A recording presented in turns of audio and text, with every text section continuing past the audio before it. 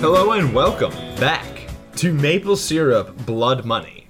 I am Kyle Carty, and joining me, as always, is the Hal to my Alice, Noah Carden, and I feel a little offended, but we're both terrible people. Oh, yeah, like, without a shadow of a doubt on God's green earth, like, both of those people that we are monsters. They're like the worst people in the world, like... Yeah, without a shadow of a doubt, they're villainous as we learn this episode. It's real bad. Oh, it gets real bad. This episode is a doozy. Like, a lot of shit happens. 110%. I don't want to waste any time with, like, speculation on it, because I didn't have many notes on this episode, but what notes I do have are gonna take some time. Okay. All right, well, let's just do it. Yeah, let's jump in. So we're doing Chapter 8, The Outsiders, today. Oh, okay. And the first thing I have here is I have Jughead-a-log written down. And then I just have, Alice Cooper. Oh, yeah, like, I have that too. Within the first goddamn shot of this episode, Alice Cooper is, like, adjusting her daughter's head so that they look more, like, posed and false perfect. Yeah. Cool, Mom. But guess what, Mom? You don't get the worst award today. You get a pass, Mom. Yeah. Like, she somehow manages to skate out from underneath that award this episode. So I did not know it was possible. Yeah, it's pretty amazing. Jughead talks about how the Coopers were high school sweethearts that eventually got married. They're the typical suburban family. We see them taking family photos, and how we learned from Polly about Jason how a casual conversation turns into a forbidden romance. We see Polly and Jason meeting and arguing over time as their relationship progresses, and how they broke up and got back together once they learned that Polly was preggers. We also get to see Cheryl wearing a shirt that just says bitchy across it, which I feel is very What? How did I not notice this? There's in the montage of Polly and Jason, like, talking and things like that, you get to see Cheryl in the background of Pops, and she's wearing a shirt that just says bitchy across the chest. Are you fucking serious? Yeah. How did I miss this? Like, this is like some goddamn Harajuku fucking English shit right there. Like, what the totally. Fuck? We see Polly relating the situation to Sheriff Keller at the Lodge's house, explaining that the drug dealing was a one-time drop for money to leave Riverdale.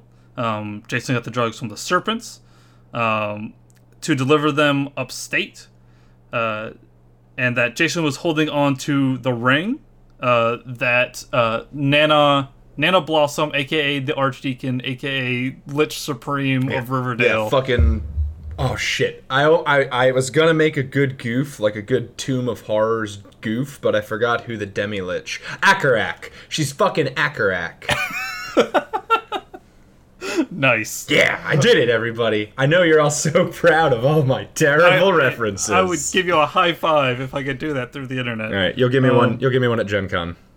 Yes. I wrote down that this is probably a plot point / foreshadowing, and that it's probably in Jason's jacket. Yeah, that's kind of where I was thinking too. Yeah, the jacket is definitely in play, and like, I don't know, Jay. Maybe you could have just pawned the ring rather than becoming a drug mule. Yeah, just gonna toss that one out there. I mean, I get that it's a family heirloom, but like, it's a crime. Well, it's obviously a cursed artifact that he can't actually, like, get rid of, or else it would just find its way back to him. It's a cursed ring of missile attraction, and it goes into the forehead. Oh, man.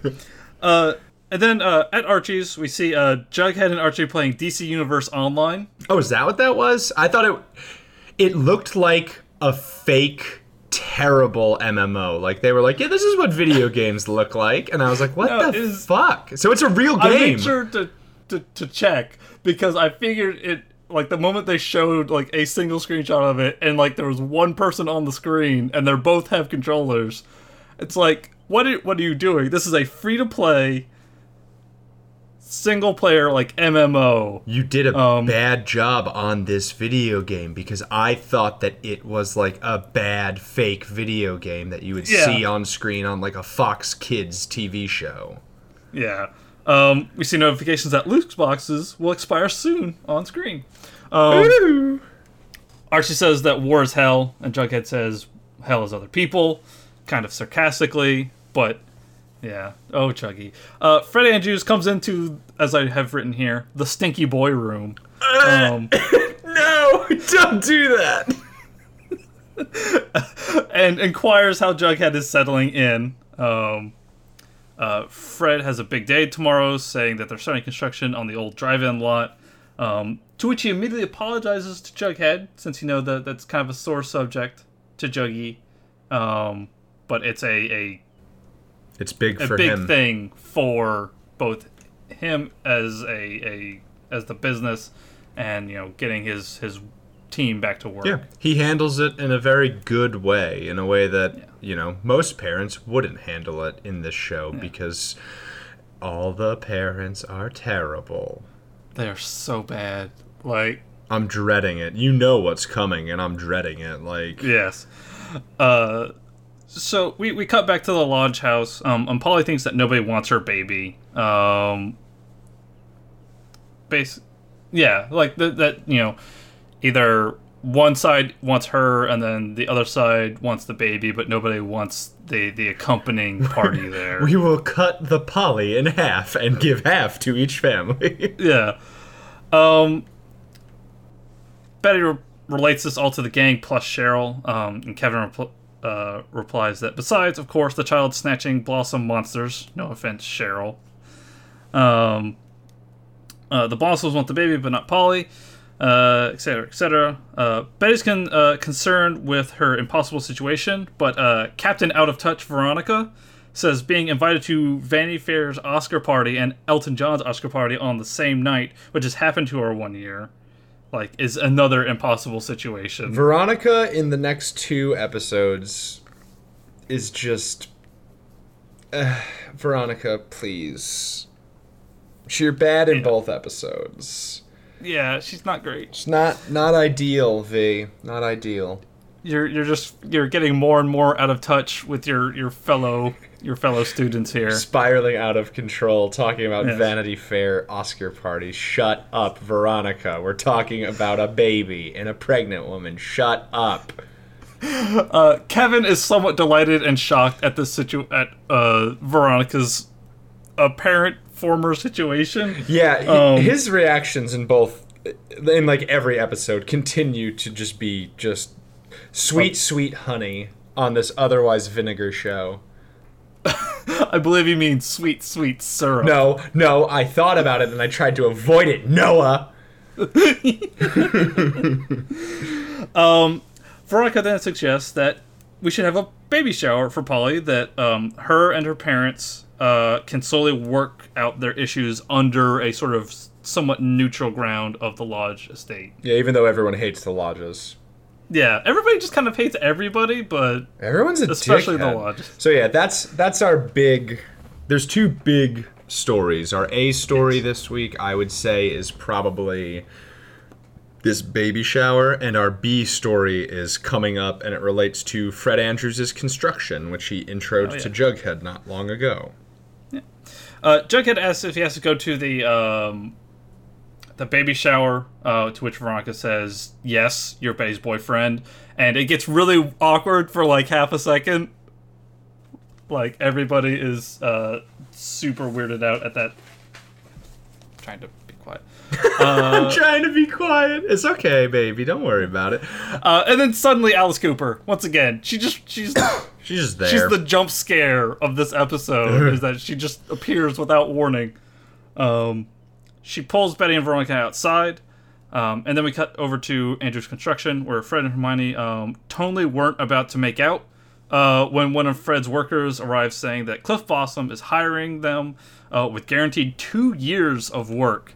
That's a lot of fucking money, by the way. That is a lot. That's a lot of money. For those of you who don't know how much how many hundreds of thousands, if not millions of dollars that will cost to hold an entire construction crew for 2 years on retain. For real.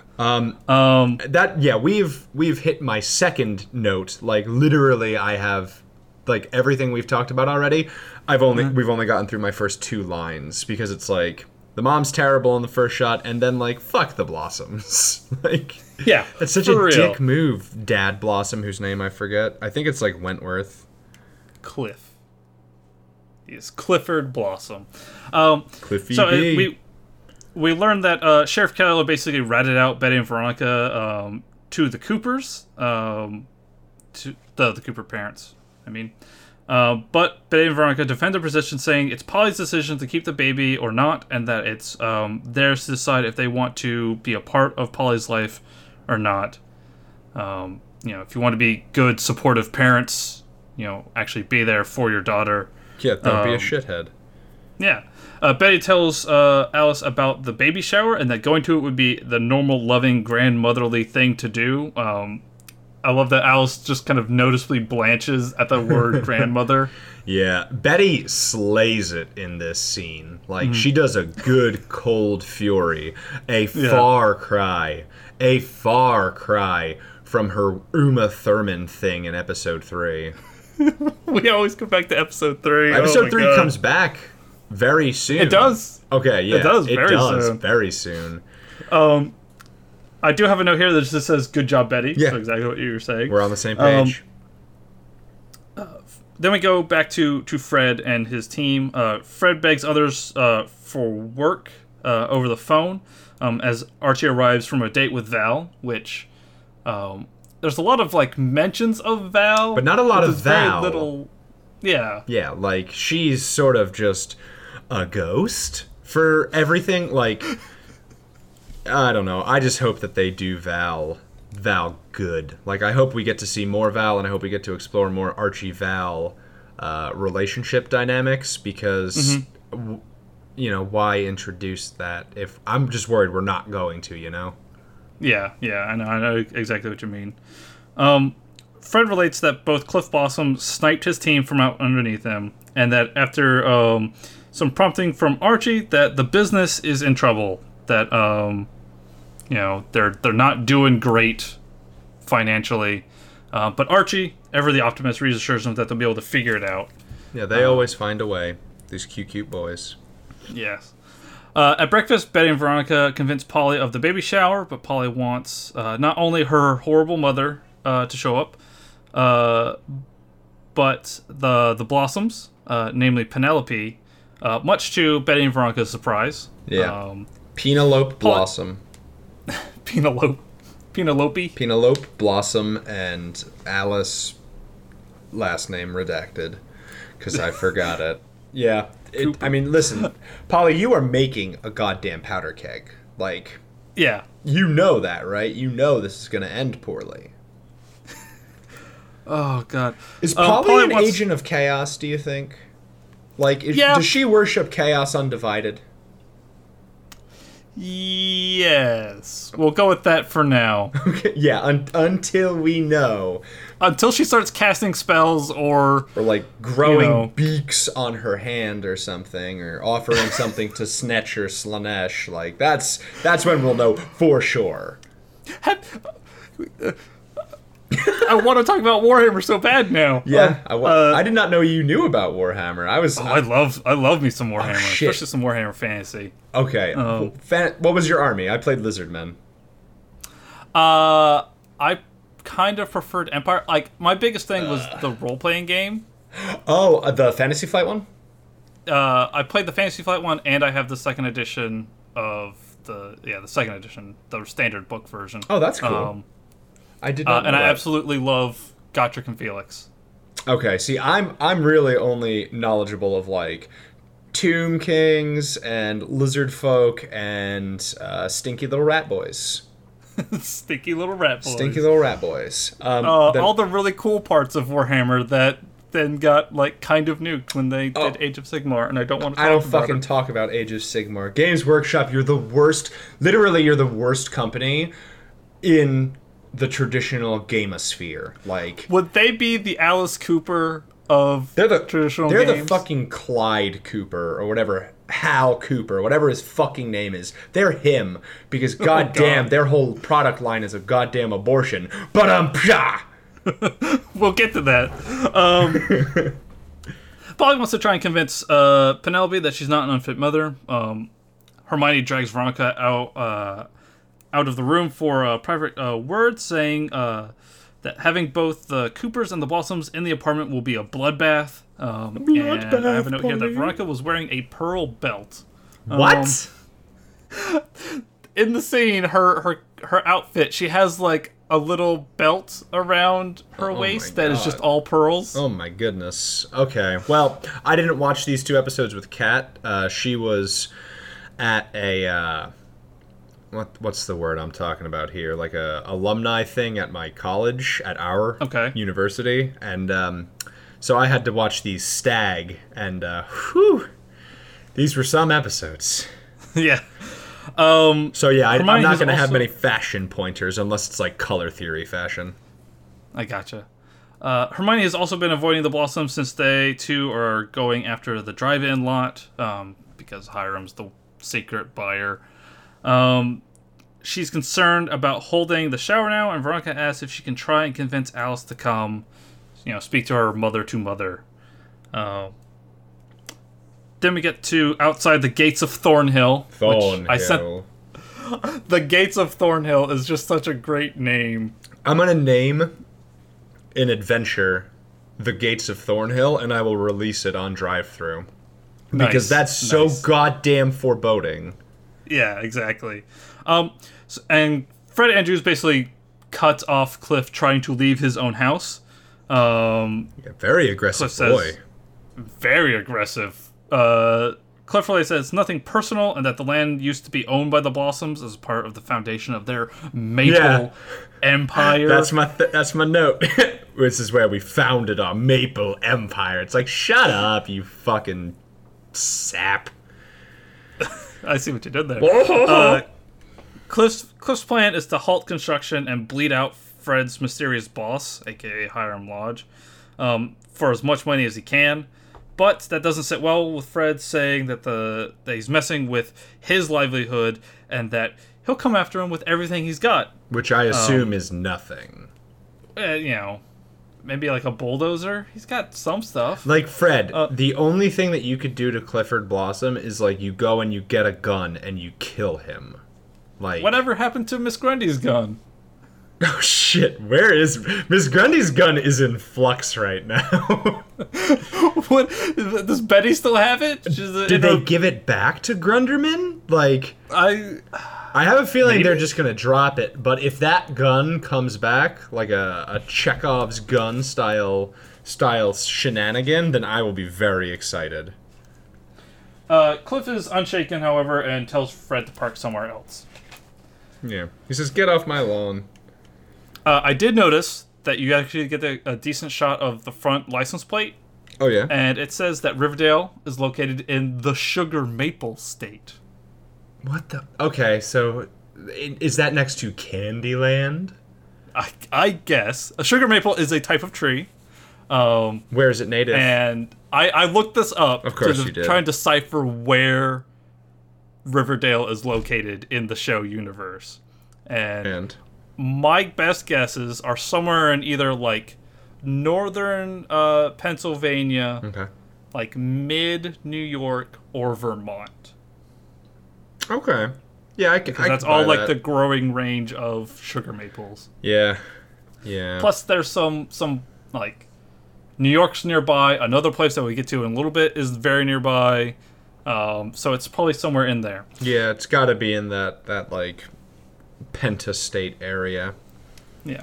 Back at the Andrews construction office, Fred relates Cliff's plan, and afterwards is asked by Hermione. And after being asked by Hermione, says everybody is in the dark about the mysterious buyer. Nobody really knows who it is except for Hermione. Then Archie, Jughead, Kevin, and two bruiser studs. One of them is Moose. One of them is Moose. I couldn't quite remember who everybody was. They all look the same. Yeah. They call themselves bruiser studs, which I don't think I've ever heard anybody call. Is that what they said? Because I turned on subtitles. Okay, yeah. I was sort of I was like adjusting myself in my chair when they said that, and I didn't want to rewind because rewinding on the CW app is a real pain in the ass. Yeah. Yes, but they show up to provide child labor after school and on weekends. Yeah, and Fred's like, yes, let's let the unskilled children build my multi-million-dollar complex. This is a good plan. I feel like OSHA's going to have some words about this. Yeah, because when you're a minor labor, there's work hazard problems, and there's, time constraint problems. You can't come even close to a full 40. It's a whole powder keg of disaster. Oh my god. Yes. And I noticed that as they walk away from Hermione and Fred, Kevin steals the scene again with no words as he points at Hermione's shoes and mouths, "I love those shoes." And I mouth, "I love Kevin." Oh, Kevin is so he's great. the best. Oh, he's so good. So good. Hermione and Alice meet at Pops, where Hermione asks for Alice's poly plan. Alice just wants her family back, and Hermione says she has to face reality about the baby situation, and that she needs to... They have an argument over, the semantics of babies, and, she can't be a mother, and then Hermione's like, bitch, people raise babies every day. Shut up. We did it. Shut up. And, Alice does say she's going to come at the end of this scene, right? Yeah. Well, I don't think she actually says so, but she does end up showing up. They love doing that thing where, there's, a slight pause and you're waiting for that response and it just cuts. And then they cut the scene. Yeah. The lingering look. Yeah. Back at the construction site, Moose and the other guys compliment how buff Kevin is and try to recruit him to the football team. But Kevin prefers contact sports one-on-one, like boxing. Yeah, Kevin. I love Kevin. Jughead teases Archie that if music doesn't work out, manual labor is a good fallback. Archie's like... Can we talk about Jughead's shirt? Jughead's the only one just, straight up wearing a wife beater, and, he's so... I thought he was going to be really stringy. One, he looks stupid. But two, I did not expect Sprouse, my Brussels Sprouse, to have... surprising amount of lean musculature. Yeah. Okay, put a fucking shirt on anyway, but still, that's not bad. Either take the tank top off or put a shirt on. Yeah. Archie's like, no, man, not for me. And Jughead understands. Your dad's path is not for you. I know that. Trust me, I get it. Archie, going full bro, says his dad has his back all the time. So hauling some rocks is no big problem, and Jughead agrees.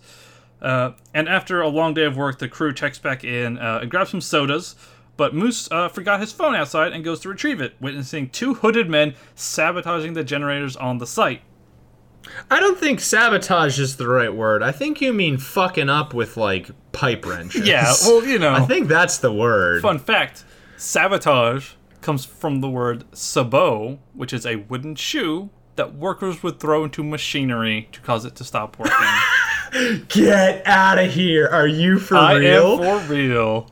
That's fucking amazing. I love that fun fact, Noah.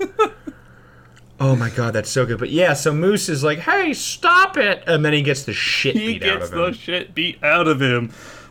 Yeah, just fucked only- up. Like, what did you expect? The only reason that everybody else notices is because the lights flicker on and off at the freaking office, so they all run outside to see what's going on. And those bad boys run away, and they decide to call the Popo, a.k.a. Kevin's pawpaw, and talk about what the hell just happened. Yeah. Apparently, they issued a warning to Moose saying that they'll keep coming back if construction continues. Fred thinks that those two men that attacked Moose were probably hired by Cliff Blossom. Keller is a bit skeptical, however. And Archie thinks it could be the Serpent, since this used to be snake territory. Because of course it is. I mean, Jughead obviously defends the Serpents. He's like, no, when I lived here, they were super, like, not aggressive towards me. I don't know. Trying to covertly cover up that his pawpaw is Boss Serpent. He's the Serpent Sovereign, which is also... The Southside Serpents are a cult in our fantasy universe, Yes. and the Serpent Sovereign is their leader. They are all UNT. That's very important. It's very very Conan the Barbarian with James Earl Jones and the... Oh, that big boy snake was so cool. It's so cool. And then James Earl Jones turns into a snake, and it's kind of weird. James Earl Jones, you're a good actor. You're the best. But yes, so at the lodges the next day, Polly asks Betty and Veronica if Alice is coming, and then Betty tells Betty she's gonna be her godmother. So Hooray! yeah, which is kind of a given. Veronica Oz, and then Is it? I mean I kind of figure like your sister would be your the godparent. She's the only good person in your life right now. Pretty much.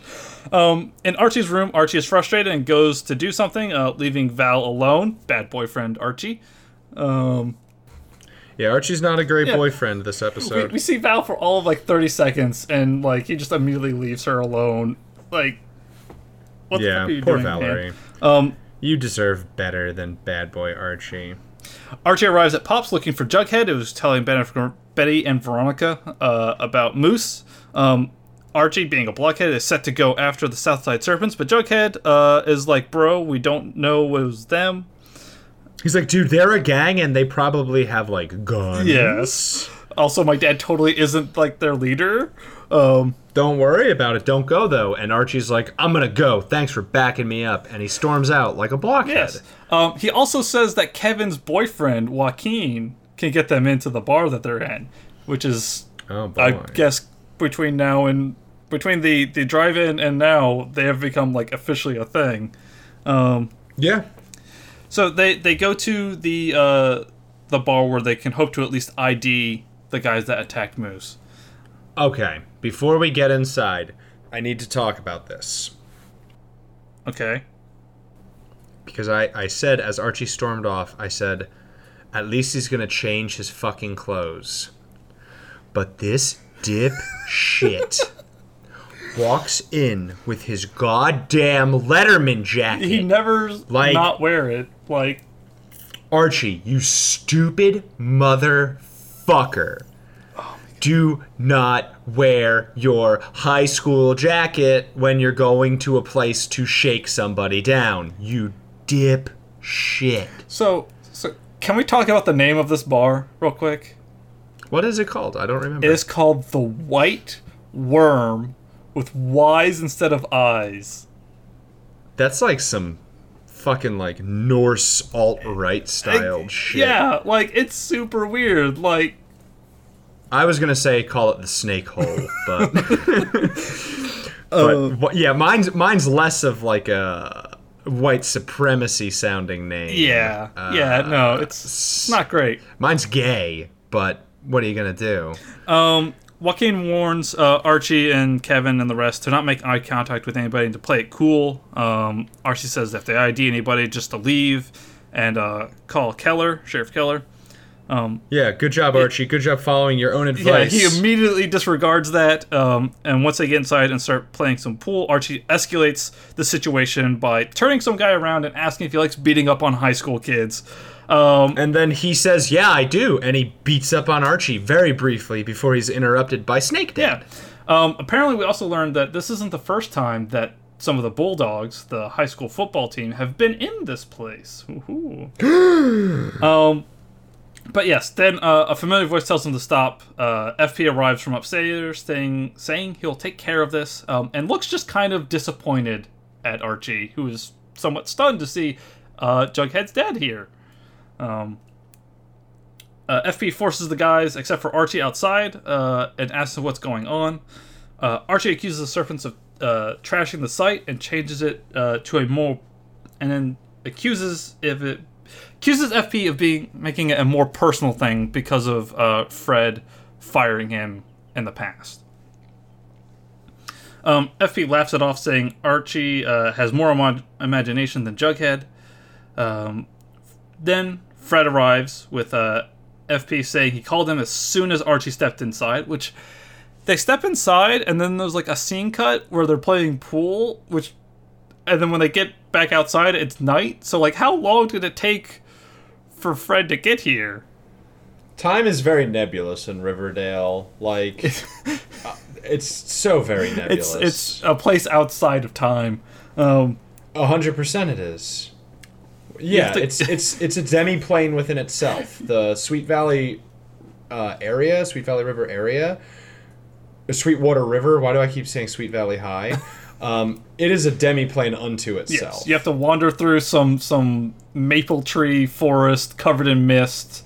And the mists of Ravenloft pluck you, and if they don't want to carry you all the way to Ravenloft, they drop you in misty-ass Riverdale.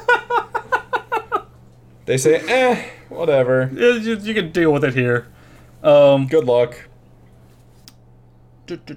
At Polly's baby shower, guests arrive, including Val and Melody, to a cover of Our House in the middle of our street. All breathy and sensual, like. Oddly, like, boner-rific, considering that it's a baby shower. Yeah.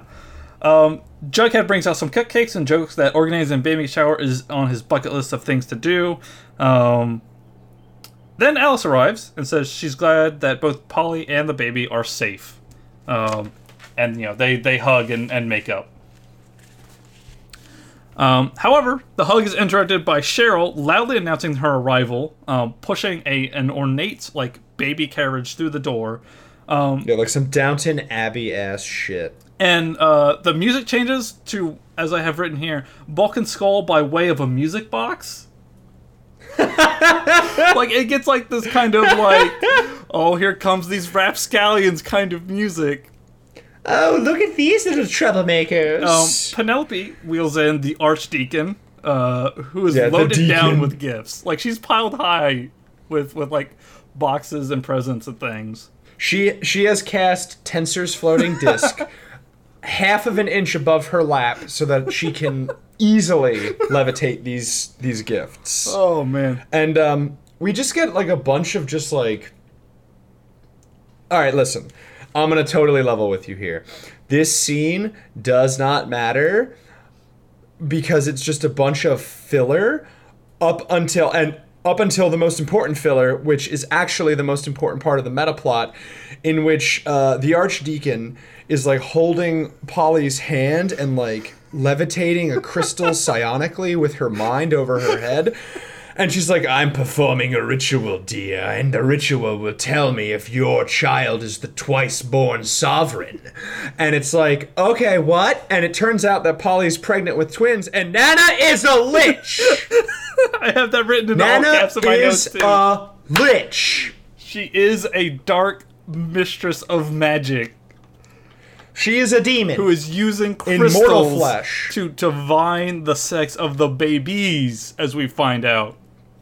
Oh, yes. And those babies will be as one, the two-headed beast that will devour Riverdale. This is something else I just realized, is that Jason and Cheryl were twins, and now Polly's having twins? Oh, did you think that was lost on me? Why do you think I said twice born? Oh, God. So it's Cheryl Jason and Jason reincarnated. Reincarnated? This is the ritual. They had to kill Jason so that he could be reborn as two more babies and further propagate. Oh, God, they're the companions. Yeah, they are, dog. Oh, God.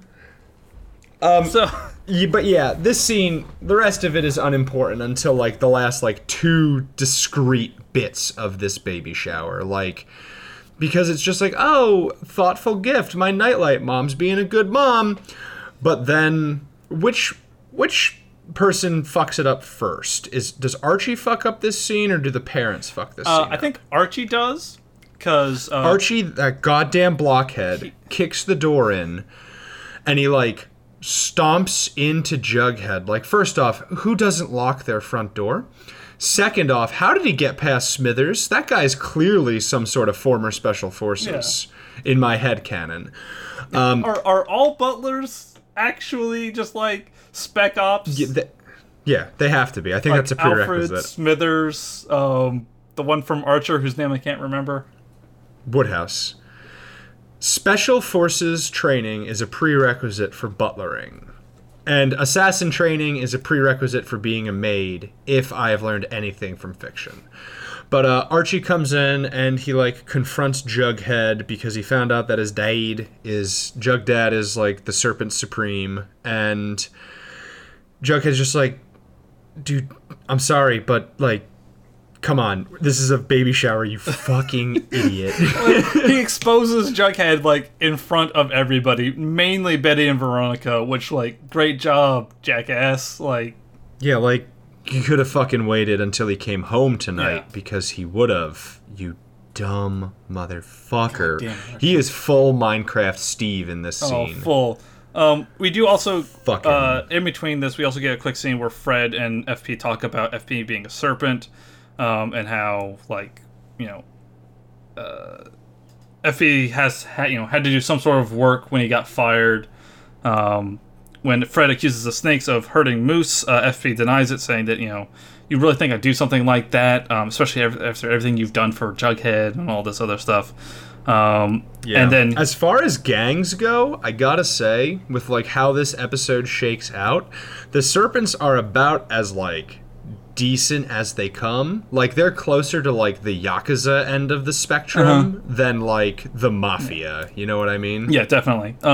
FP then offers to ask around for who it could be, saying Fred always pulls through for them, and to keep an eye on Archie, who has disappeared from Fred's car, and we now know where he ended up at the baby shower to be a jackass and totally expose Jughead in front of everyone. in front of everybody.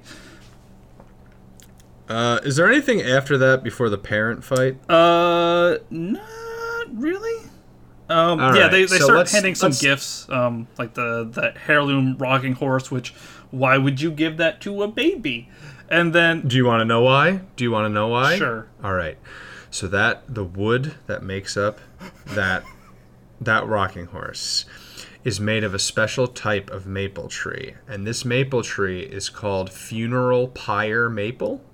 And so funeral pyre maple is what will give the twice born its succor. They will ride that horse in tandem, and it will feed them, and it will help them plant their roots.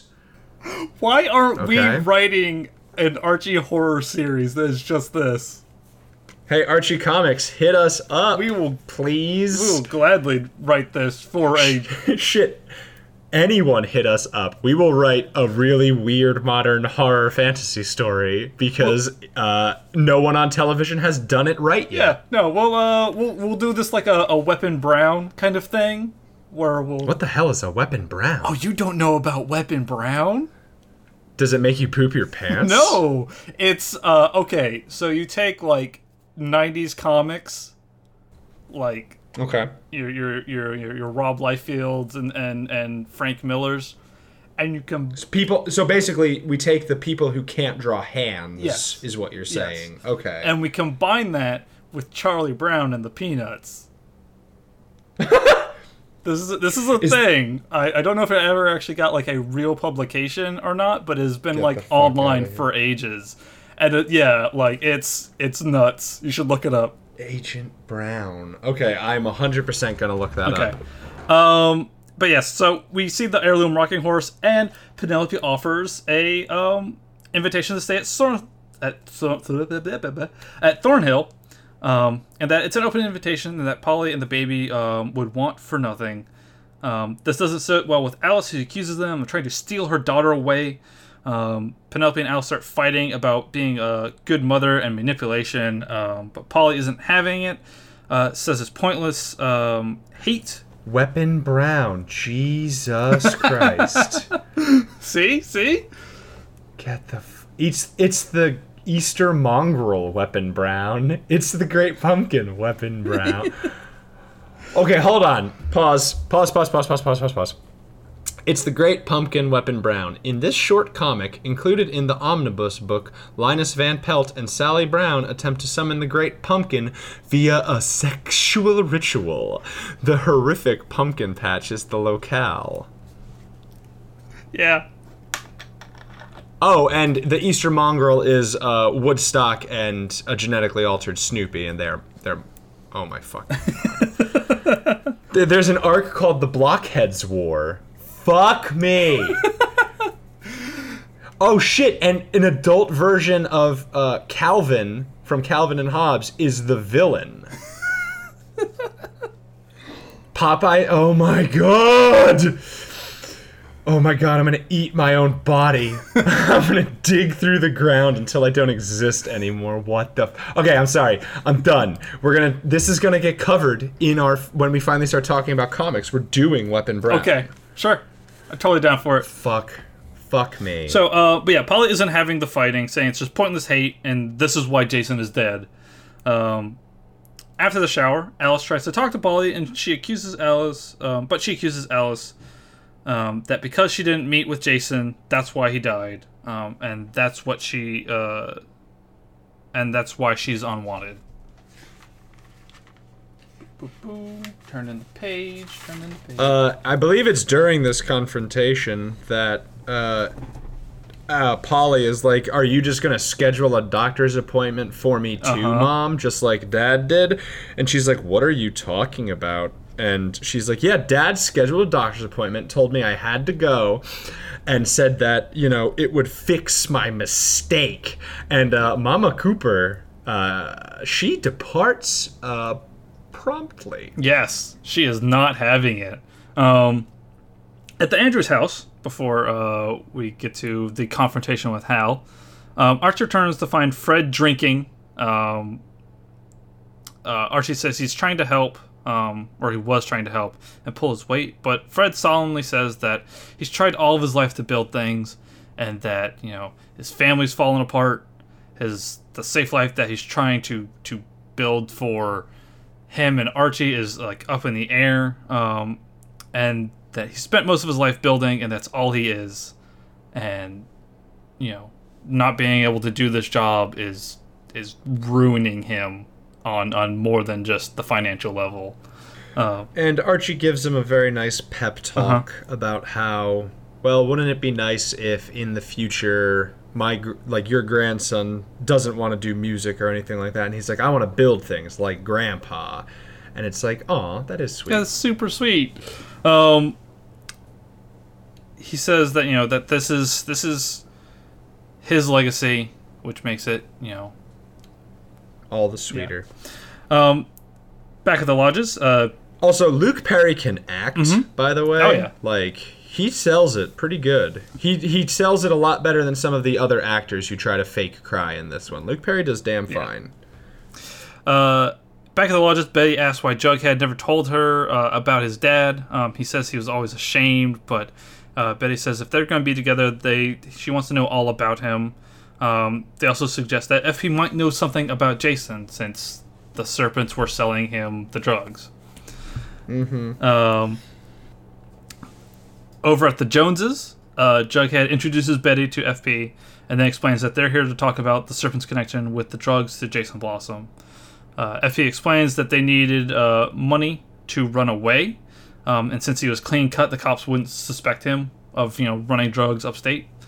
Jug warns that the police know now, so expect a visit. FP goes on to say he thought Jason had just run off with a stash until he turned up dead, which kind of provokes a question out of Jughead. Did you kill him? Yeah. Did you kill him, Dad? And the answer is no. I'm a monster, but I did not kill a child. Yeah. And yeah, so he's not a perfect dad, but he's no killer. And they basically, and then Betty and Jughead leave. Back at the Coopers, Alice confronts... Let's pull this fucking Band-Aid off. All right. Alice confronts Hal about forcing Polly to get an abortion.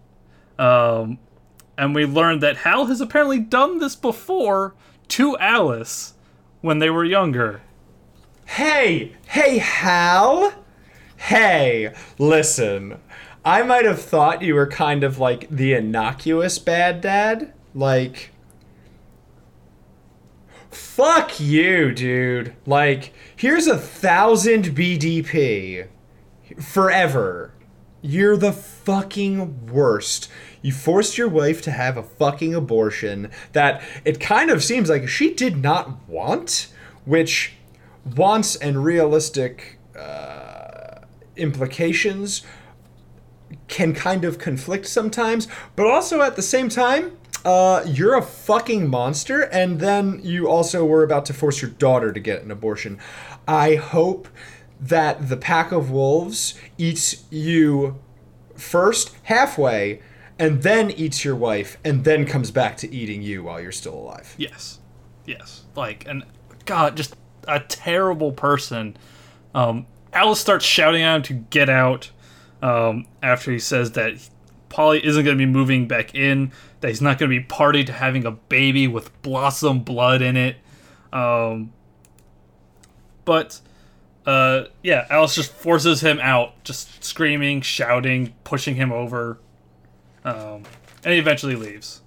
Oh my God, what a terrible person. He's a very bad boy. And so now Polly gets delivered sort of the message that it's safe to come home, that Dad has been kicked out, rightfully so. I hope he drowns in the river. Mm-hmm. And she's like, okay, I'll think about it. And they do one of those patented CW, like, wistful glance cuts. Mm-hmm. And is there anything else before the final shot? There is. Before the Jughead alarm? There's some Jughead and Archie talking out about how Jughead can always talk to Archie about anything.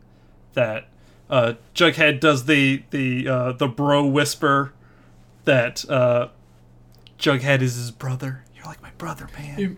You're like my brother, man. Cool bro whisper. And then he's like, you're my brother. Yeah. Like, Jughead is not afraid to say it. So, and that, Jughead will offer any help that he can to Fred and Archie for everything that they've done for him. Back at FP's, we see that he's packing up Jason's jacket, saying it's insurance, and tosses the bag to Joaquin. He then asks how his relationship with Kevin is going, since he's the inside line to the sheriff. Joaquin feels like super guilty about using Kevin, since Kevin actually likes him. But FP says they all have a part to play. And the next day, FP shows up to the construction site with a bunch of serpents to help out Fred, saying, never had a better He's foreman. He's not going to abandon him. Yep. Yeah. And that, if any more trouble comes around, the serpents can more than handle themselves. Which FP gains, he loses some bad dad points. He's doing a pretty good thing in this one. Yeah. And as he walks off with Hermione, he's like, listen, I put out some feelers, and it turns out that those thugs, they're not from around here. Apparently, they're from Vancouver. Montreal. And who has business... Well, whatever. They're from somewhere in Canada. Yeah. Somewhere in... Vancouver and Montreal are both French Canada, right? No, Vancouver's north of Seattle. Oh, really? Yeah. Oh, shit. Oh, I'm thinking of Quebec, I think. There's Quebec City, which is in Quebec, which is the province that Montreal and Quebec City are located in. Yeah, they're both French Canadian. Yes. But he's like, yeah, they're from up there. And who has business up there? And they're like, oh, shit.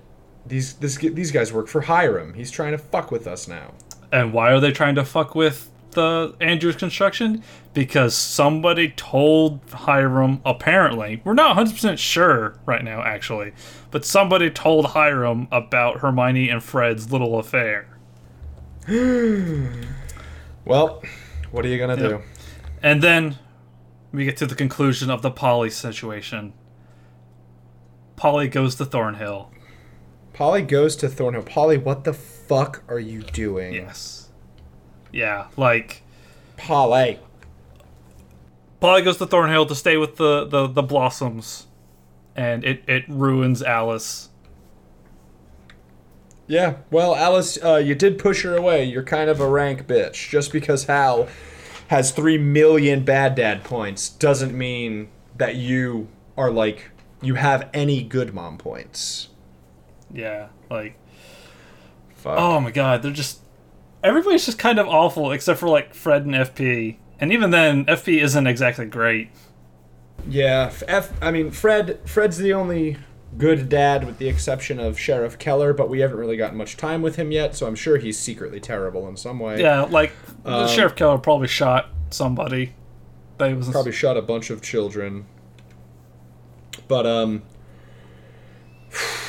this was a pretty light episode, honestly. Like, it had moments of denseness, but more or less, like, you could cut out maybe 30 minutes of this episode and get where you need to go. Yeah, like, there's a lot of things happening, and, like, there's lots of stuff that kind of ties in with, like, the whole Jason Blossom and, like, that whole situation.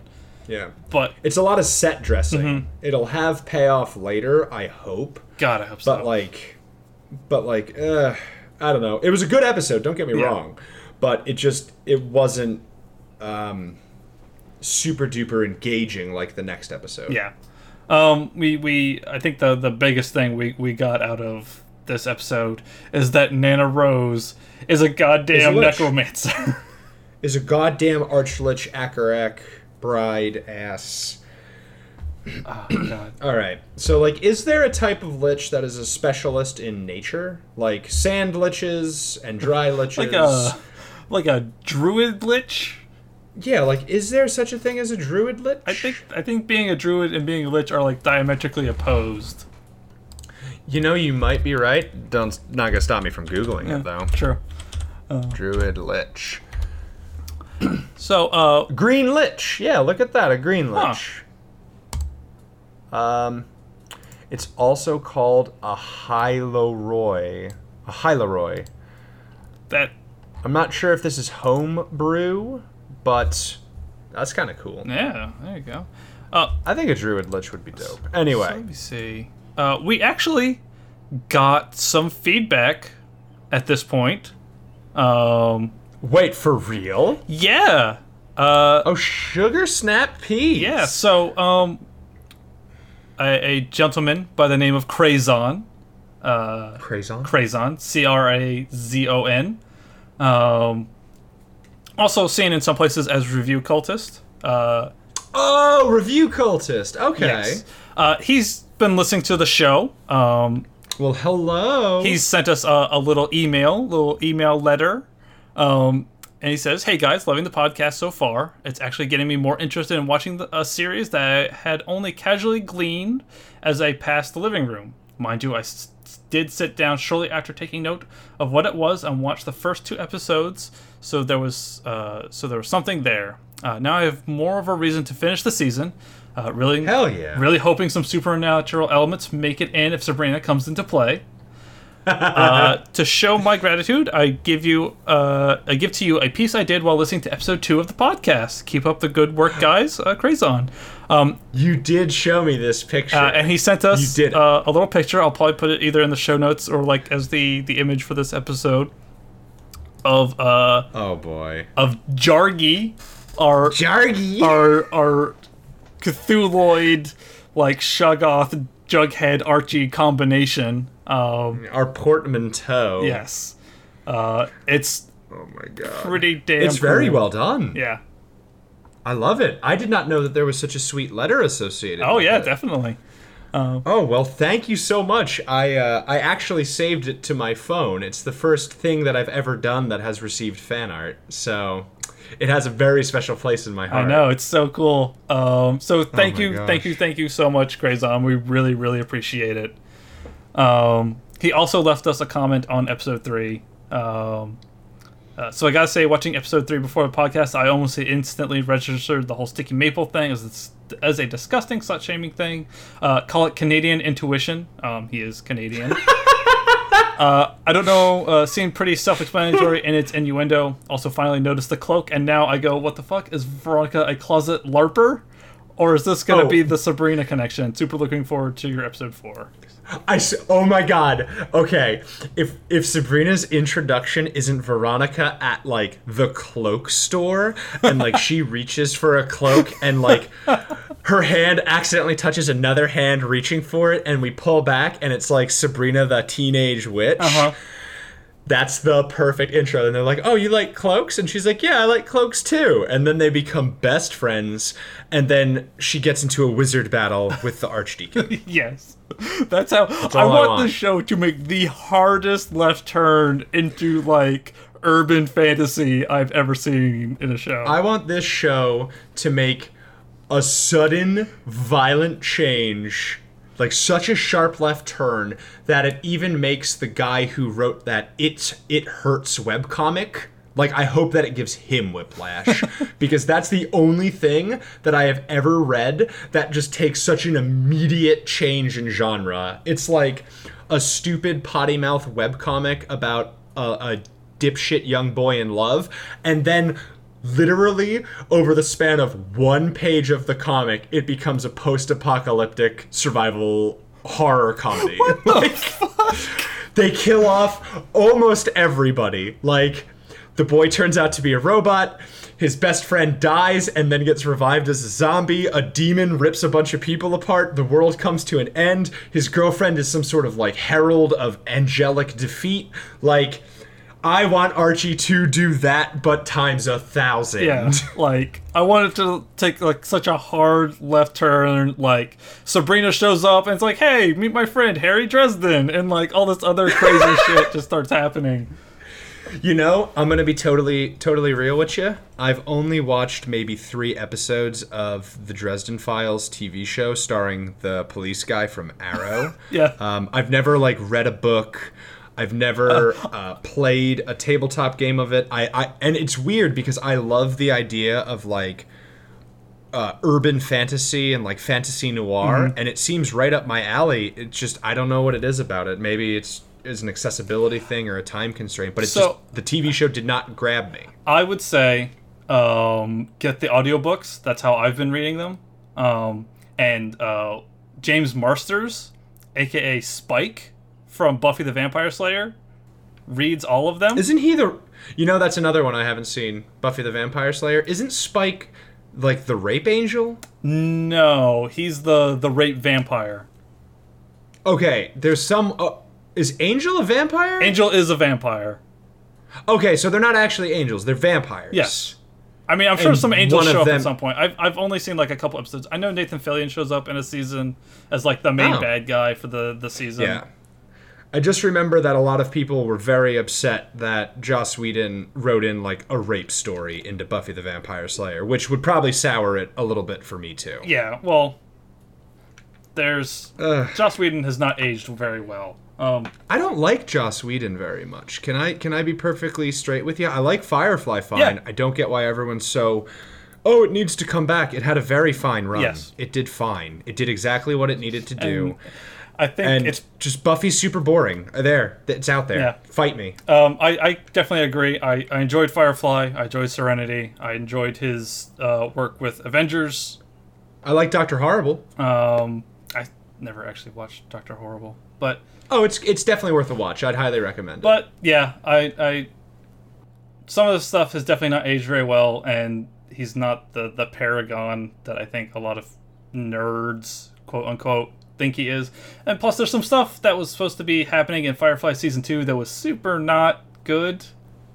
Wait, what? Super not good. There's like some drafts of Firefly Season 2 scripts, or like, you know, not the manuscript, but like the basic outlines. And there were some bits where like the space prostitute has like a thing where if somebody tries to rape her, they die. And guess oh, so that means there was going to be a lot of attempted rape on screen. Good job, Joss Whedon. There was going to be an episode where she gets abducted by like some Reavers, and then when they find her, they're all dead. So, which means that she got gang raped, and they're okay. Cool, Joss Whedon. All right, listen, I'm gonna fucking level with you.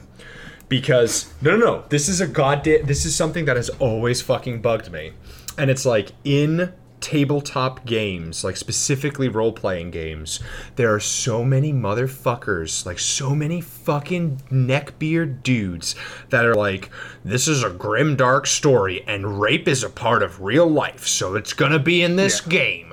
It's like, listen, motherfucker.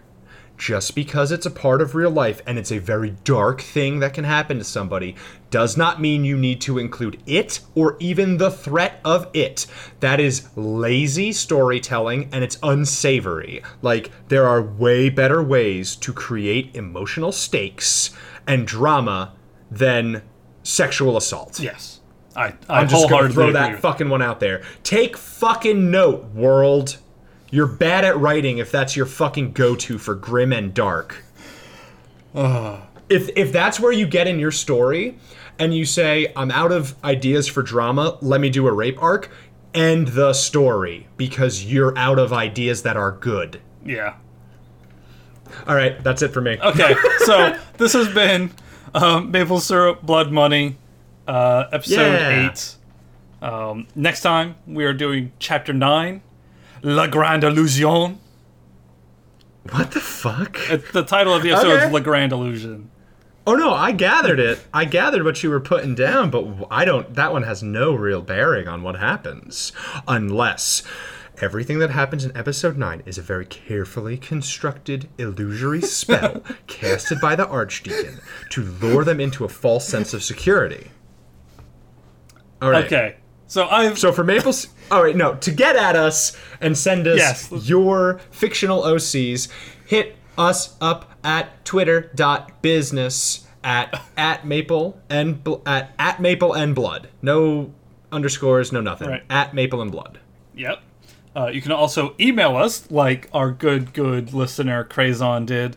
I'm going to go ahead and say he's number one listener. He's number one. He's number one. Number one. For sure, right now, for probably forever, number one listener. In fact, maybe by the time you're hearing this, we might have some new logos and banners and things like that that might be by him. So, oh, for real? Yeah. I'm talking to him about some commissions. So, you can email us at mapleandblood@gmail.com. That's Maple and Blood, all spelled out, no underscores, spaces, anything like that.